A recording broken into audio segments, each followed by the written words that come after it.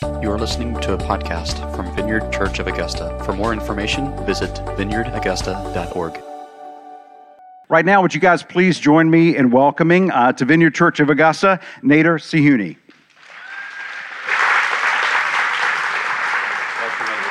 Thank you. Good morning, everyone.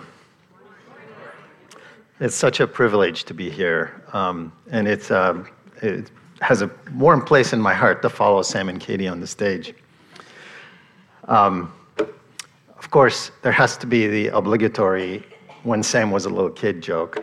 So I'm not going to disappoint you. I'll tell you one, but then if you want more, you have to come to the workshop this afternoon.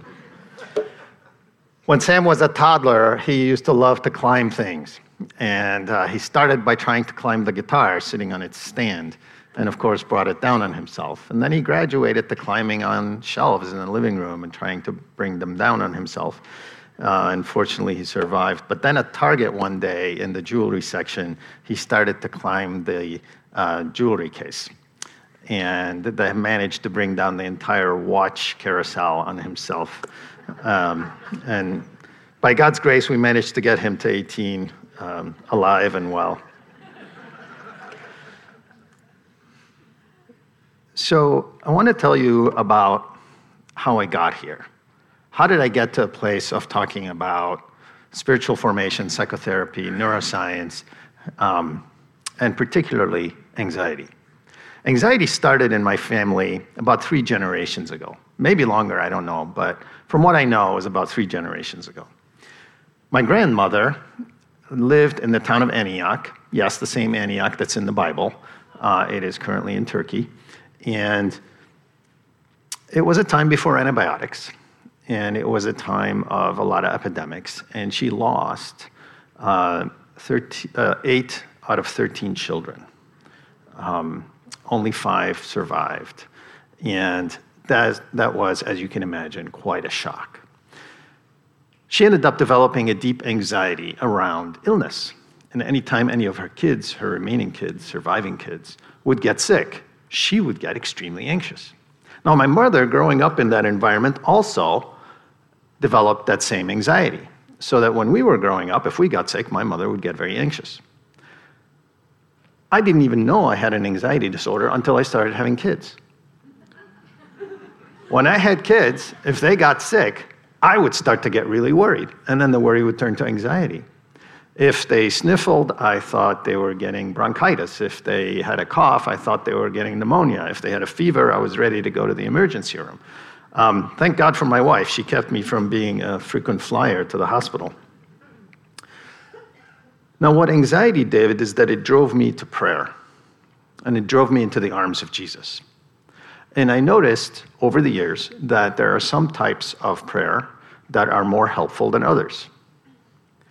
And later on, when God called me to study psychotherapy and become a therapist, I started to see some parallels between the ways that I prayed that felt effective and modalities of psychotherapy that were helpful in treating anxiety.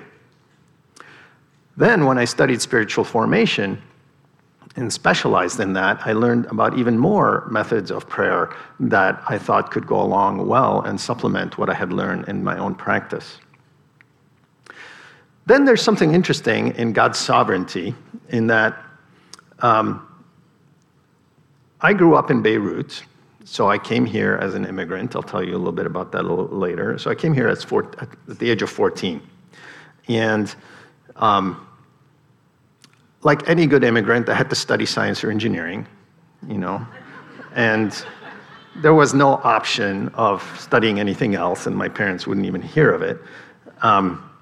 And so I did. I studied biomedical engineering. And by the time I was a senior, I got connected with this professor who was very kind to me, and he asked me to join in his research and gave me a full ride through my master's. He used his research funding to take me on as a research assistant and paid for my tuition and gave me a stipend, which is wonderful. But then, of course, there's a catch to it. Obviously, I have to work on the research that he's funded to do. And he was funded to do research on brain control of eye movements. So I was doing neuroscience, And to be honest, I wasn't all that interested in neuroscience. I was just doing what I had to do. I kind of thought it was boring.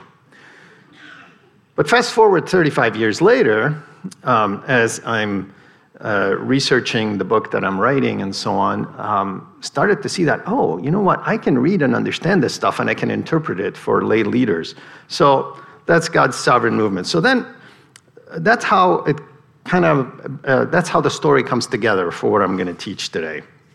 I'm going to talk about my story a little bit, psychotherapy, spiritual formation, and neuroscience.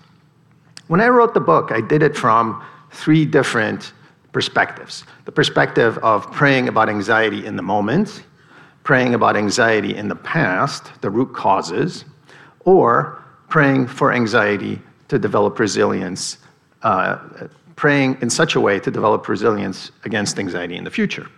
And that's what we're going to talk about this morning. If you want to hear about the other 2, if you want to hear about praying in the moment and praying through the root causes and how God uses healing prayer and what happens in the brain and so on, you'll have to come this afternoon. But for now, once again, we're just talking about praying in order to develop resilience for the future. And just as Reese said, we're going to talk about the role of the Holy Spirit in helping us do that.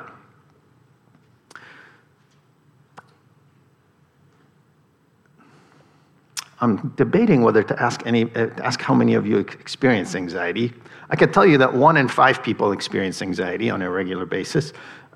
So no need for a show of hands. But I will ask you this. How many of you who do experience anxiety or who have experienced anxiety have been told to trust God, that you need to learn to trust God?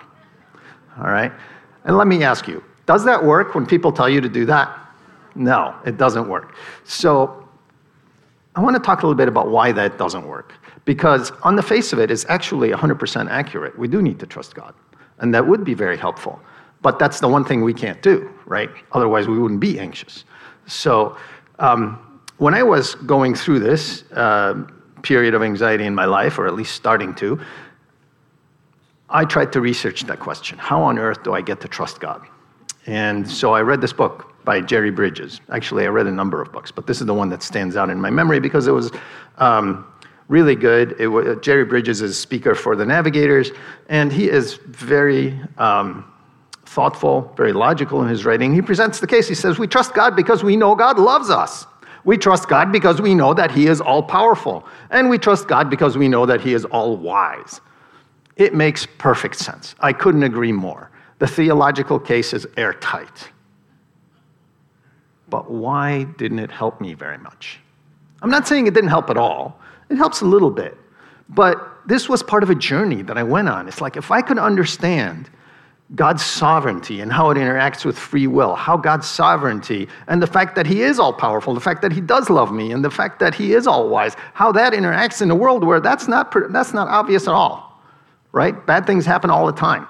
So how do I put those 2 together? So I went on this odyssey of trying to understand God's sovereignty and how it works in this kind of world. And to be honest, it wasn't all that helpful. You know, as I said, it's not that easy to learn to trust God by being told to trust God or by being told certain truths. And after 25 years, I realized that the reason this wasn't working is because I was learning to trust God through a very different route. I was learning to trust God experientially. I was learning to trust God by experiencing his love and experiencing the power of his answered prayers, experiencing the fact that he is active in my life. And those experiences happen in a different part of the brain. You see, when I was reading Jerry Bridges and getting all that information about God's wisdom and God's power, etc., that's in the left prefrontal cortex, this area right here. That's where our adult logical thinking brain is. That's where the cognitive work happens. However, experiencing God and experiencing his love happens in the limbic system, the emotional brain, and in the right brain. Now, I'm being very, very simplistic here, simplifying a lot of neuroscience, and I don't know even 10% of it, but at a very simplistic level, it's not the same part of the brain. And that's why when we hear those pieces of information, it doesn't quite work for us.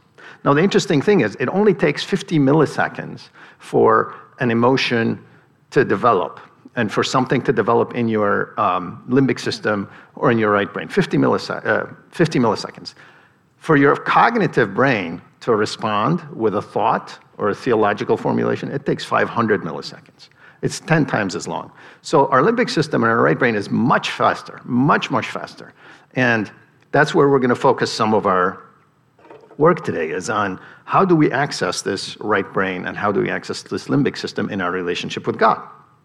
Well, we get the answer, we begin to get the answer in Romans 8:15. Romans 8:15 says, "The Spirit you received does not make you slaves, so that you live in fear again. Rather, the Spirit you received brought about your adoption to sonship, and by him we cry, Abba, Father." We also see a very similar statement by Paul in Galatians 4:6. "Because you are his sons, God sent the Spirit of his Son into our hearts, the Spirit who calls out, Abba, Father." It's important to understand the context of adoptions in the Roman world. In the Roman world, if a wealthy Roman or a powerful Roman, such as a senator or an emperor or some other wealthy landowner, if they wanted to guarantee that their inheritance, their wealth, their power went on to the next generation, they had to have a male heir. And because of the problems with the dangers of childbirth and childhood diseases, et cetera, at the time, it was an iffy proposition to get a male heir. And so what they would do is they had this legal system in which they would adopt an older child, sometimes a younger child. That could happen at any age, but it was very transactional. Okay, so-and-so adopts so-and-so, and that child is now adopted. Their status completely changed. They could have been a slave, and in some instances they were. You know, once they are adopted, they have the full privilege of the father. They have the status, they have the honor, and they are going to be guaranteed the inheritance of that father. They get a new identity, and they get a position of privilege. Now, this was so common at the time that, Julius Caesar did not have a male heir. So what did he do? He goes to his sister, and her grandson, he adopts. And so his sister's grandson, his grandnephew, I guess, would be the next emperor, and his name was Augustus. That's by Julius Caesar. That's how we get the month of July. Augustus. That's how we get the month of August. In case you were interested, a not so great emperor who was also adopted was Nero. Another one who was one of the more powerful Roman emperors, Trajan, was also adopted. So you can see this was something in everyday life. They understood adoption, but they understood it in very political terms. They understood it in very pragmatic terms.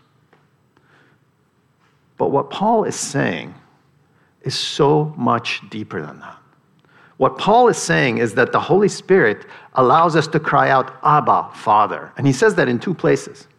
Now, that's a very interesting term because it's a term of endearment. I'm sure you've probably heard this before. And they learned this, Paul has this from Jesus. Jesus used that term to cry out to God as Abba, Daddy, not so much a more formal father. And this is a departure from Old Testament times, because in Old Testament times, there was a reference to God as Father, but never as Daddy.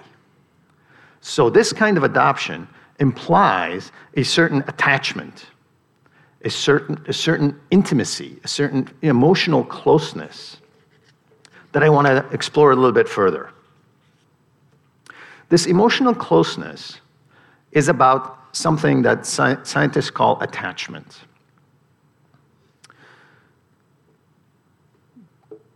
Attachment science started in the 1950s, roughly.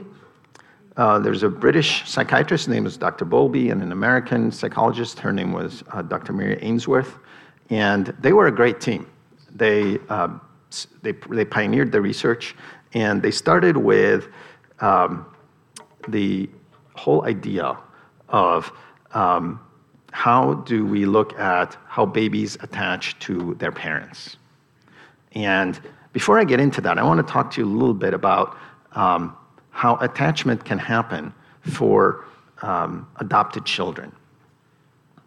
There are some adopted children who unfortunately are adopted out of situations where they have had very, very inconsistent caregivers, shuttled between orphanages or between foster homes and so on. And those very, very few situations where people have had very, very bad situations before age 3, there are a couple of disorders that can develop later in life that are really difficult. One is called reactive attachment disorder, and there's another one as well that we don't need to get into that. But for the most part, parents who are adoptive are able to build the kind of attachment with their adoptive babies as their natural children. I was with a friend who I have known for many years, and I had known her desire to have children and not be able to have children. She adopted 2 children with her husband, and I was with her at a conference recently, and we were doing prayer ministry, and we were doing some training on assessments for suicidal ideation. And she was in my small group, and when we were talking about that, she started to cry. And it was because one of her children struggles with suicidal ideation. She felt the way a mother who just cares about her child, adopted or natural born, it didn't matter. And when I called her to ask her permission to use her story, she said, well, on a more positive note, you can also say that I feel like I actually gave birth to my children. She feels that kind of attachment. And so this kind of adoption that we experience with God is not a, okay, I'll let you in kind of thing. It's a deep kind of attachment where we have an intimacy that a parent feels towards their children from God, and we can respond back with that kind of attachment, with that kind of intimacy to God. C.S. Lewis writes a story that you guys, I'm sure, are all familiar with, The Lion, the Witch, and the Wardrobe. So these kids are sent off to the countryside because of the bombings of London during World War II.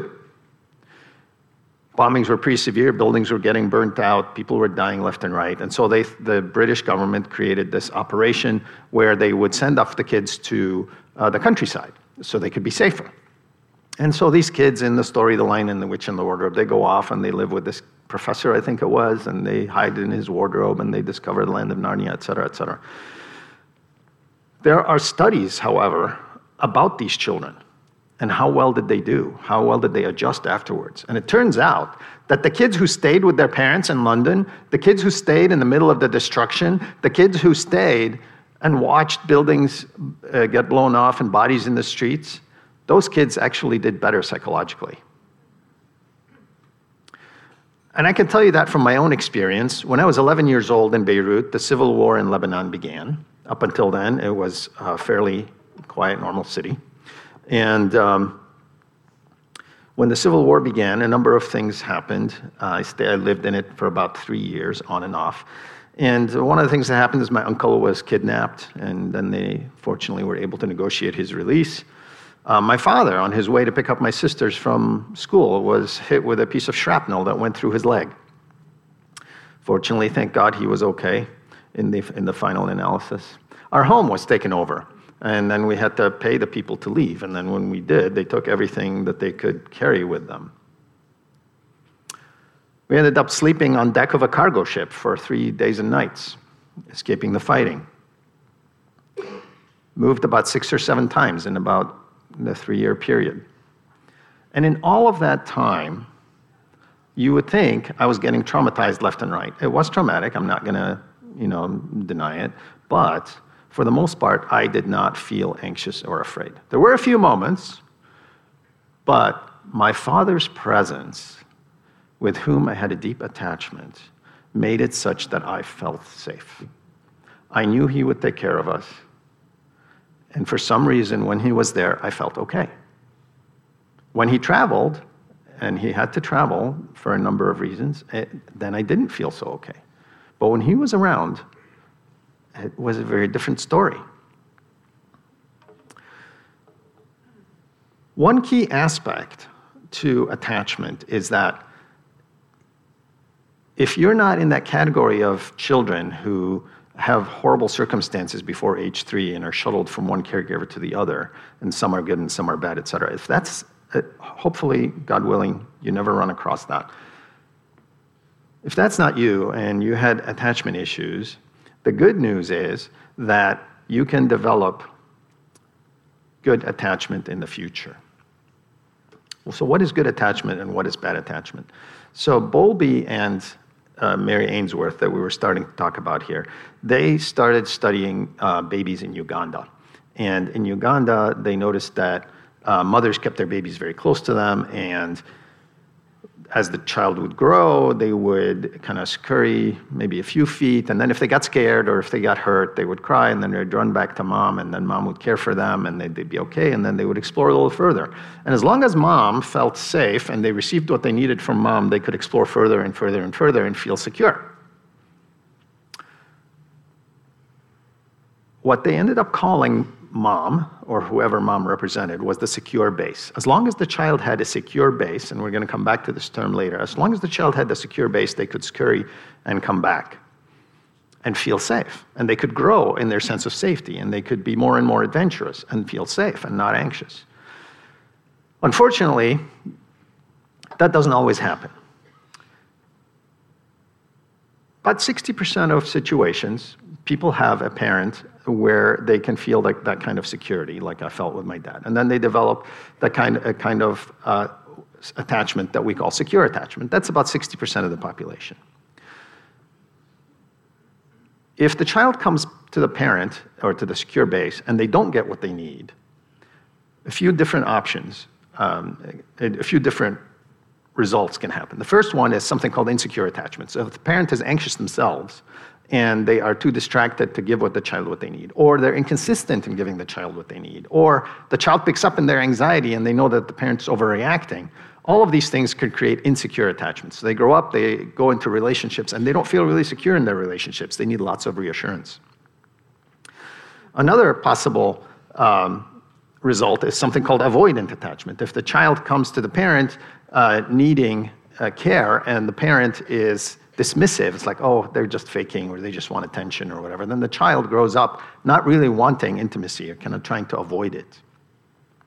And then the fourth kind of attachment is called disordered attachment or ambiguous attachment. And that's not fun because the child basically is trying to get what they need from the parent, and the parent is either abusive or the parent is so highly disorganized themselves that they're not able to give the child at all what they want. And so the child grows up and basically doesn't really have an understanding of what it's like to be in close, intimate relationships. The good news in all of this is that our brains can heal. Our brains are able to develop secure attachment as adults. You see, in God's grace, He made us so that your stomach is for you, your body. It's not going to process food for somebody else. Your stomach is for you. Your liver is for you. Your kidneys are for you. But your brain is not just for you. Your brain is for you and for others around you. Your brain shapes other brains around you and is shaped by other brains as well. And so when we talk about brains being shaped by each other, that's called neuroplasticity. Well, it's a type of neuroplasticity, right? That neuroplasticity, that ability to change, allows us as adults to develop secure attachment, even if we didn't have it growing up, right? It's harder if you're part of that small percentage before age 3, with those severe disorders. But like I said, that's very, very few, right? For the most people, they can develop that. They can develop it either in a therapist's office, they can develop it in a marriage, they can develop it in some other committed close friendship. That can be developed.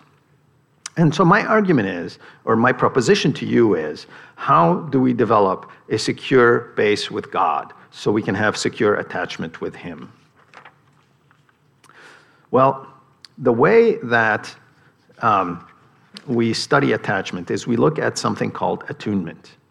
Attunement is something that you see naturally in a park when a parent is with a child and the child gets hurt and they run to mom or dad and mom or dad comforts the child And maybe if they're prepared enough to have a Band-Aid in the diaper bag, they clean the wound, they put the Band-Aid on, go get them, tiger, and send the child back out with some renewed confidence.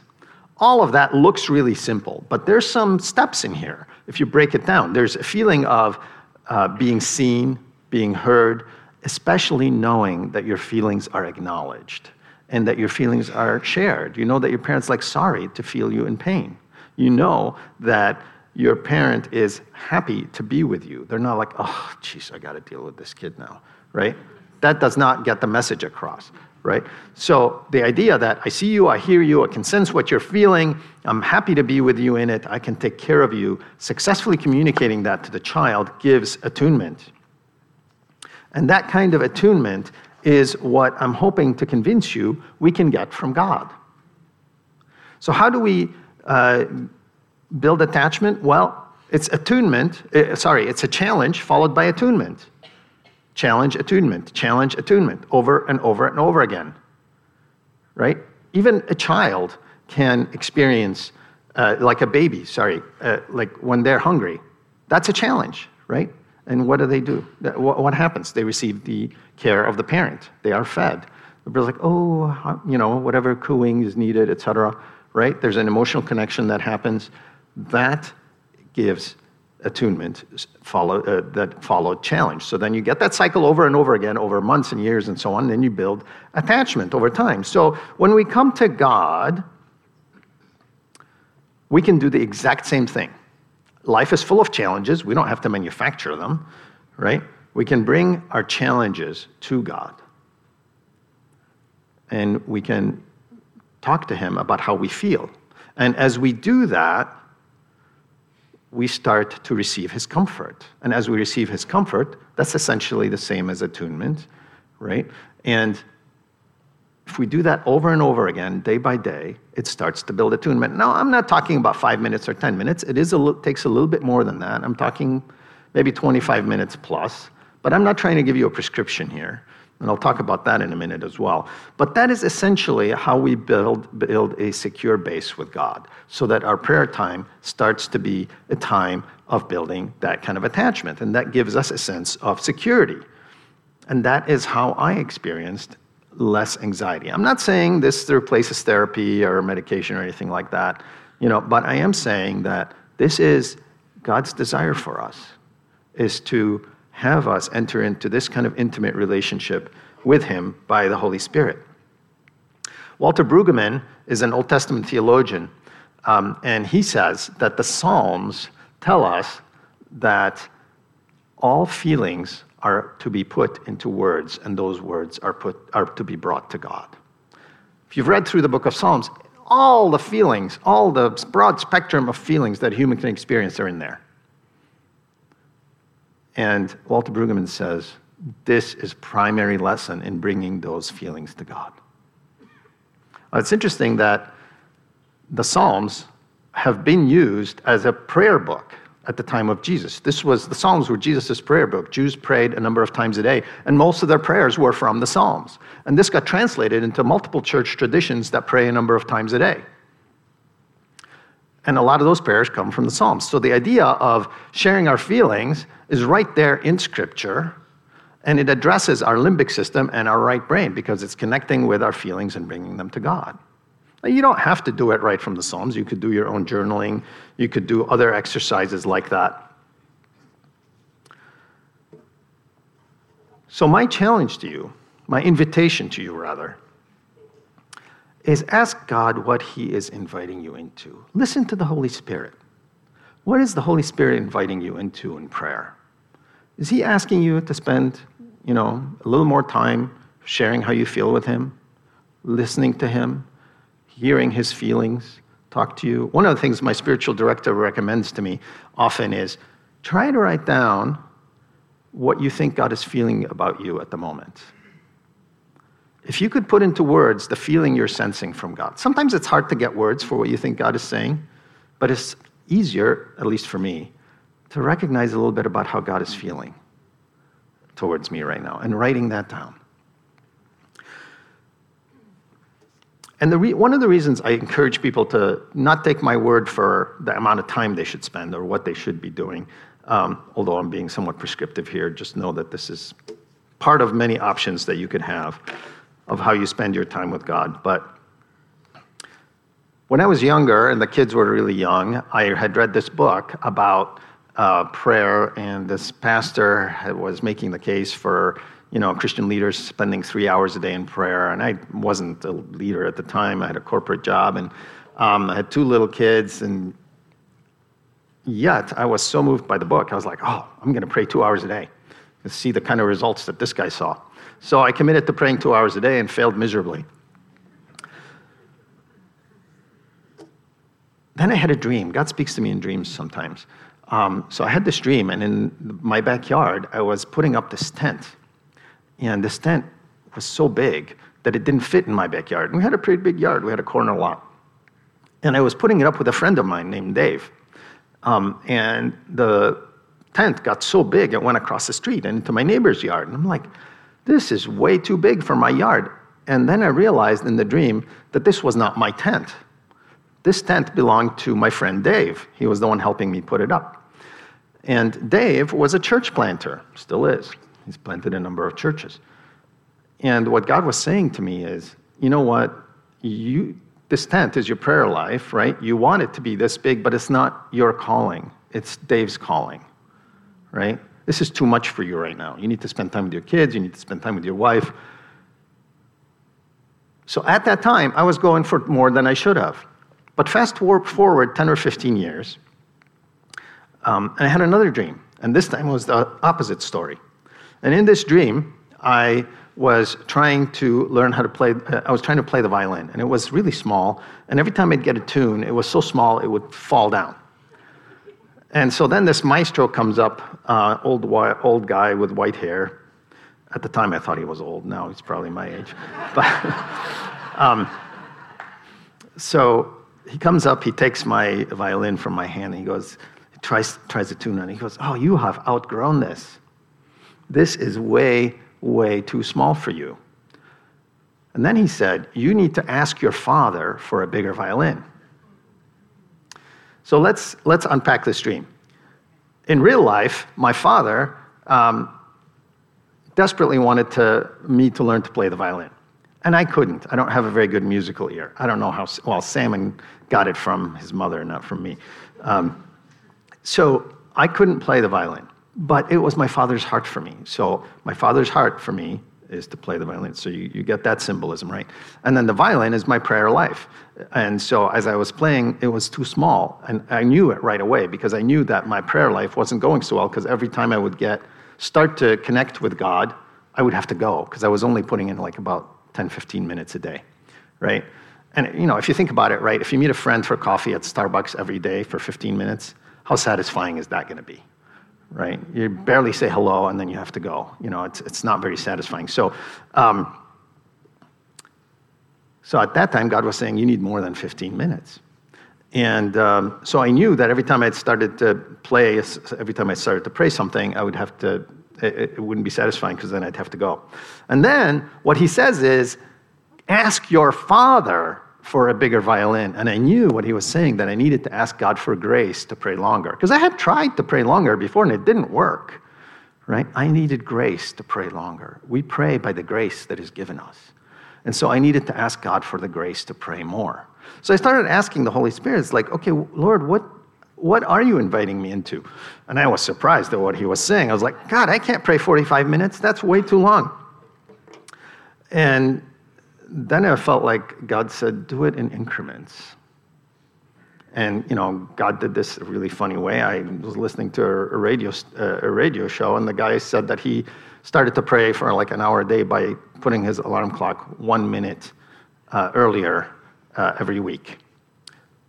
I'm not saying do that, right? But what I'm saying is that I got the idea that it should be done in increments. And so I started to pray for 5 minutes of grace more every day, like per week. So then I would pray for 5 minutes, go from 15 minutes to 20, try that for a week, and then if it starts to feel life-giving, then I go again and do it again, right? So I do that over and over until I got to the 45 minutes.